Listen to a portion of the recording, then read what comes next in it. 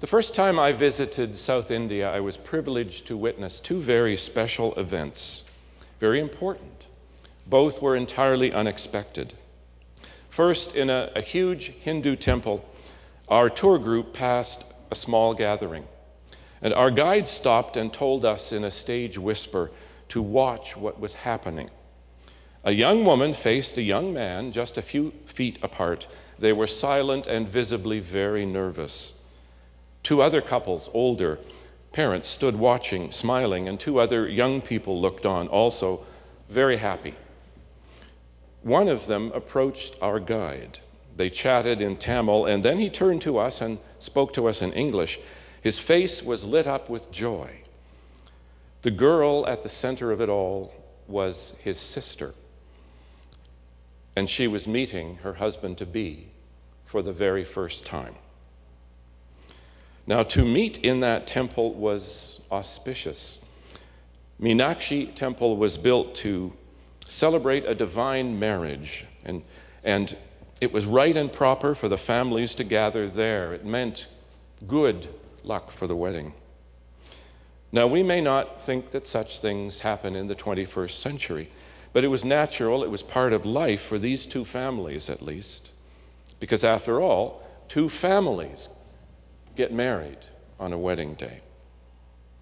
And then a week later, I arrived in another city, and the man who met me at the train station told my traveling companion and me that we had been invited to a wedding that evening. It didn't seem we had any choice but to go. And the wedding was held in a Lutheran church. Our host ushered us in, and we all sat with the groom's parents. I sat beside the groom's grandmother.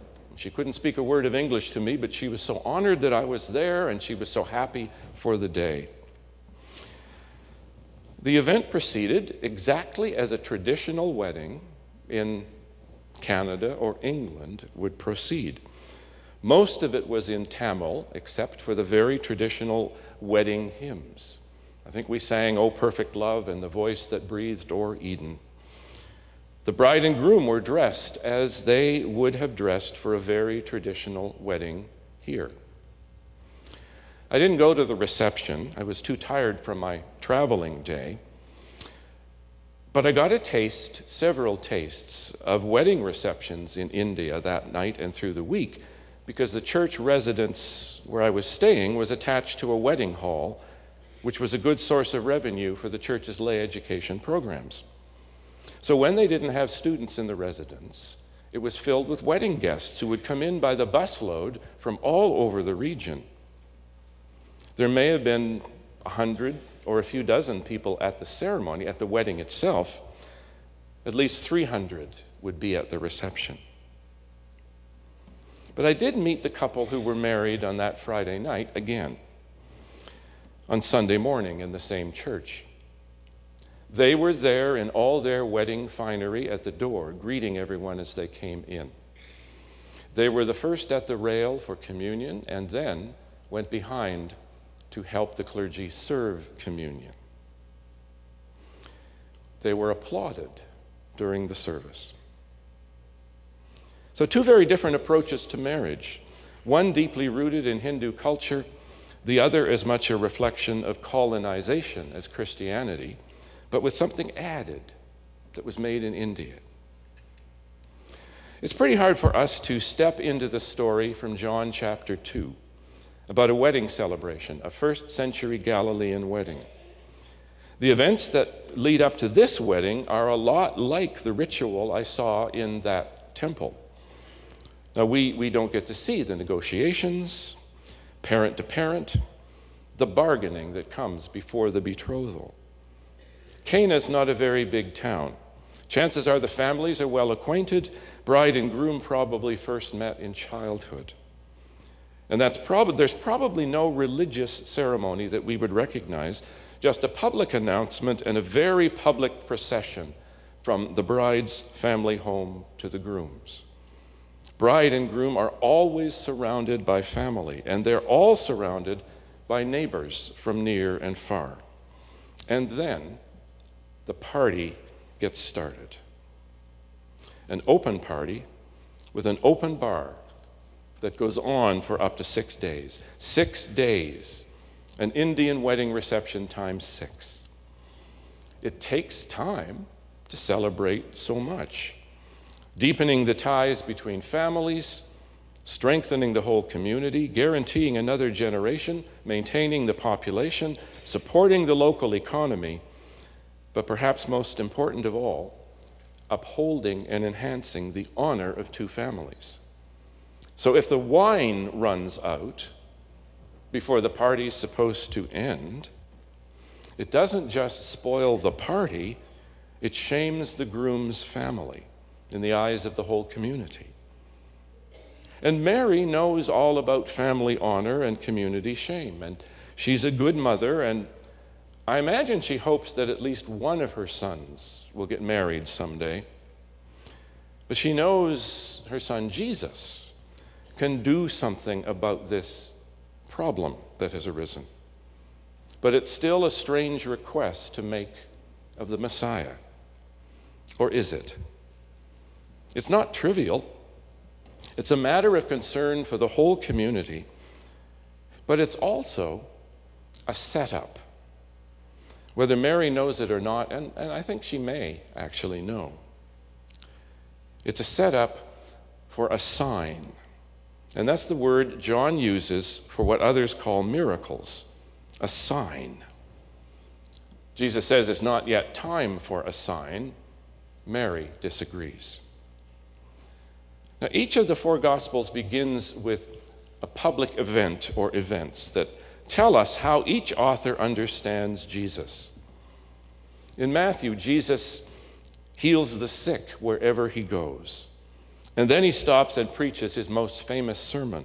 So Jesus is the one who fulfills the prophet's hopes. He brings a new order and a new law. In Mark, Jesus goes public with an exorcism. Jesus is the one who will fight and defeat all the powers that keep God's people captive. In Luke, Jesus starts off teaching, and he preaches in his hometown and says very clearly what he is about. And he also runs into real conflict with religious people for the first time.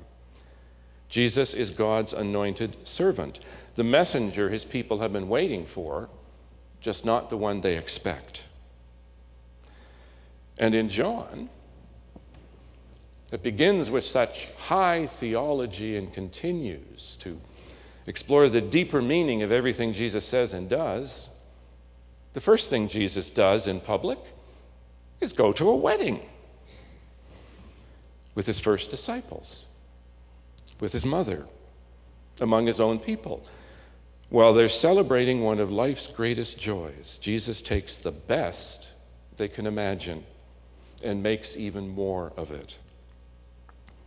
Jesus is the one who comes into the world, John says, comes as one of us to transform the world and us, and to take us beyond anything we would dare to imagine. John says in his first chapter, "From his fullness we have all received grace upon grace, blessing after blessing. When all the good wine's gone, the best comes in abundance." Yes, somewhere between 120 and 180 gallons of it, actually. John adds layers of meaning, especially numbers. 6 stone jars holding water that is kept as clean as possible for religious purposes.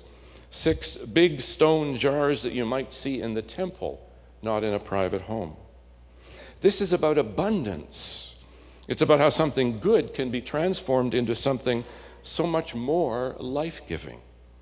And this, Jesus' first sign, points to everything else Jesus says and does in John's gospel. Now, those of us here today who have been married in a church were probably told during the service that marriage is a holy estate that Christ adorned and beautified with his presence, and first miracle that he wrought in Cana of Galilee, or some such words. Which is to say, Jesus went to a wedding and worked a miracle there, so he thinks marriage is one of the best things in the world, and so should we. And following Jesus together can make a marriage better. It can make any relationship more than the sum of its parts. But this story is about much more than marriage or weddings or receptions. Over 40 years ago, a Canadian Christian artist, Willis Wheatley, drew an image of Jesus for a church publication. It's a portrait of Jesus with his head thrown back, his face is alive, his mouth is wide open, he's laughing. The artist called it Jesus the Liberator, but most who've seen it call it the Laughing Christ. I thought of showing it to you on the screens, but it has been pirated, stolen so many times. We need to honor the artist's rights. But if you want, you can Google the Laughing Christ. But for years after that picture was first printed, Christians argued about it. Some raged and tore it up and called it blasphemy. Blasphemy, or at least disrespect, to suggest Jesus might actually enjoy himself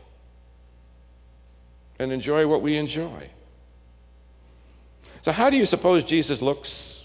How do you suppose Jesus behaves at that wedding, at least until his mother breaks his chill? Do we imagine Jesus like a bachelor at a country dance who's standing up against the wall like this, afraid anyone will approach him? Or does Jesus share in the laughter and the dancing, even the drinking? After all, they have to drink wine. They can't get clean water. But it's probably new, fresh wine, kind of sour and not with the very high alcohol content. But over a 6-day celebration of constant drinking, you can imagine the state a lot of the people were in. Every time we gather, can we imagine Jesus with us, enjoying the fellowship, wanting to be with us, sharing in laughter and tears? The kingdom of God, I believe, exists in laughter. Do we believe Jesus laughs with us? We believe he weeps with us. We're told that he grieves with us and he's present when we are sad and when we are frightened and when we are needy. But can we imagine Jesus present to us, with us, when we're happy? One of the chief concerns of John's gospel is how we can imagine and remember and experience the risen Christ's presence among us. It's a big concern in John's gospel, and it starts with this story about a wedding. You know, we count on Jesus' ability to make water into wine all the time. We offer what we have to give. We offer our best efforts. Our reading from 1 Corinthians 12 reminds us that we all have gifts from God to offer back to God in service for the good of all as part of the body of Christ.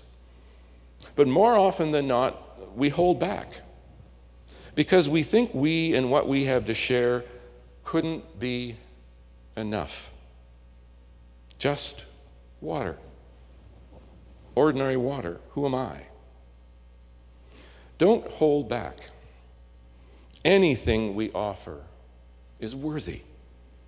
Everything we contribute, money, talents, time, ideas, prayers, it all adds up to become much, much more than the sum of the parts.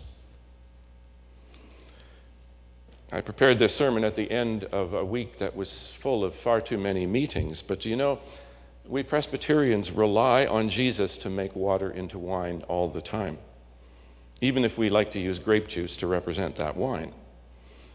We believe when we come together as a congregation, a session, a presbytery, and so on, even a committee, to make decisions for the good of the church and the world, we become more than the sum of the parts.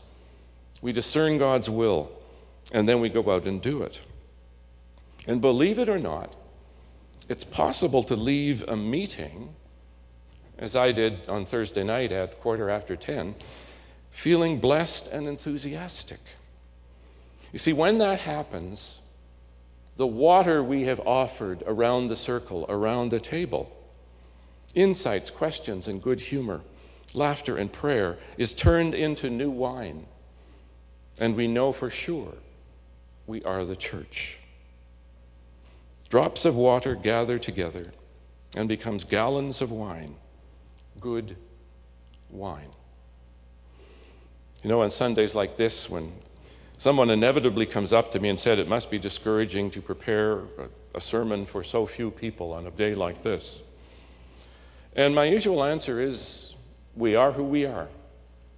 We are church, and we are not water, even if we may be few. We are filled with good wine to go out and serve in response to God's word. The last words of the story say that Jesus did this, the first of his signs, in Cana of Galilee. He revealed his glory, and his disciples believed in him. Did they believe because Jesus' miracle-working power amazed them, overwhelmed them, frightened them? John says Jesus revealed his glory. He says that a lot. That means they got a glimpse of who Jesus really is. Not so much through his power, but through his purpose. As John tells us, Jesus says later, I have come so that we may have life, abundant life.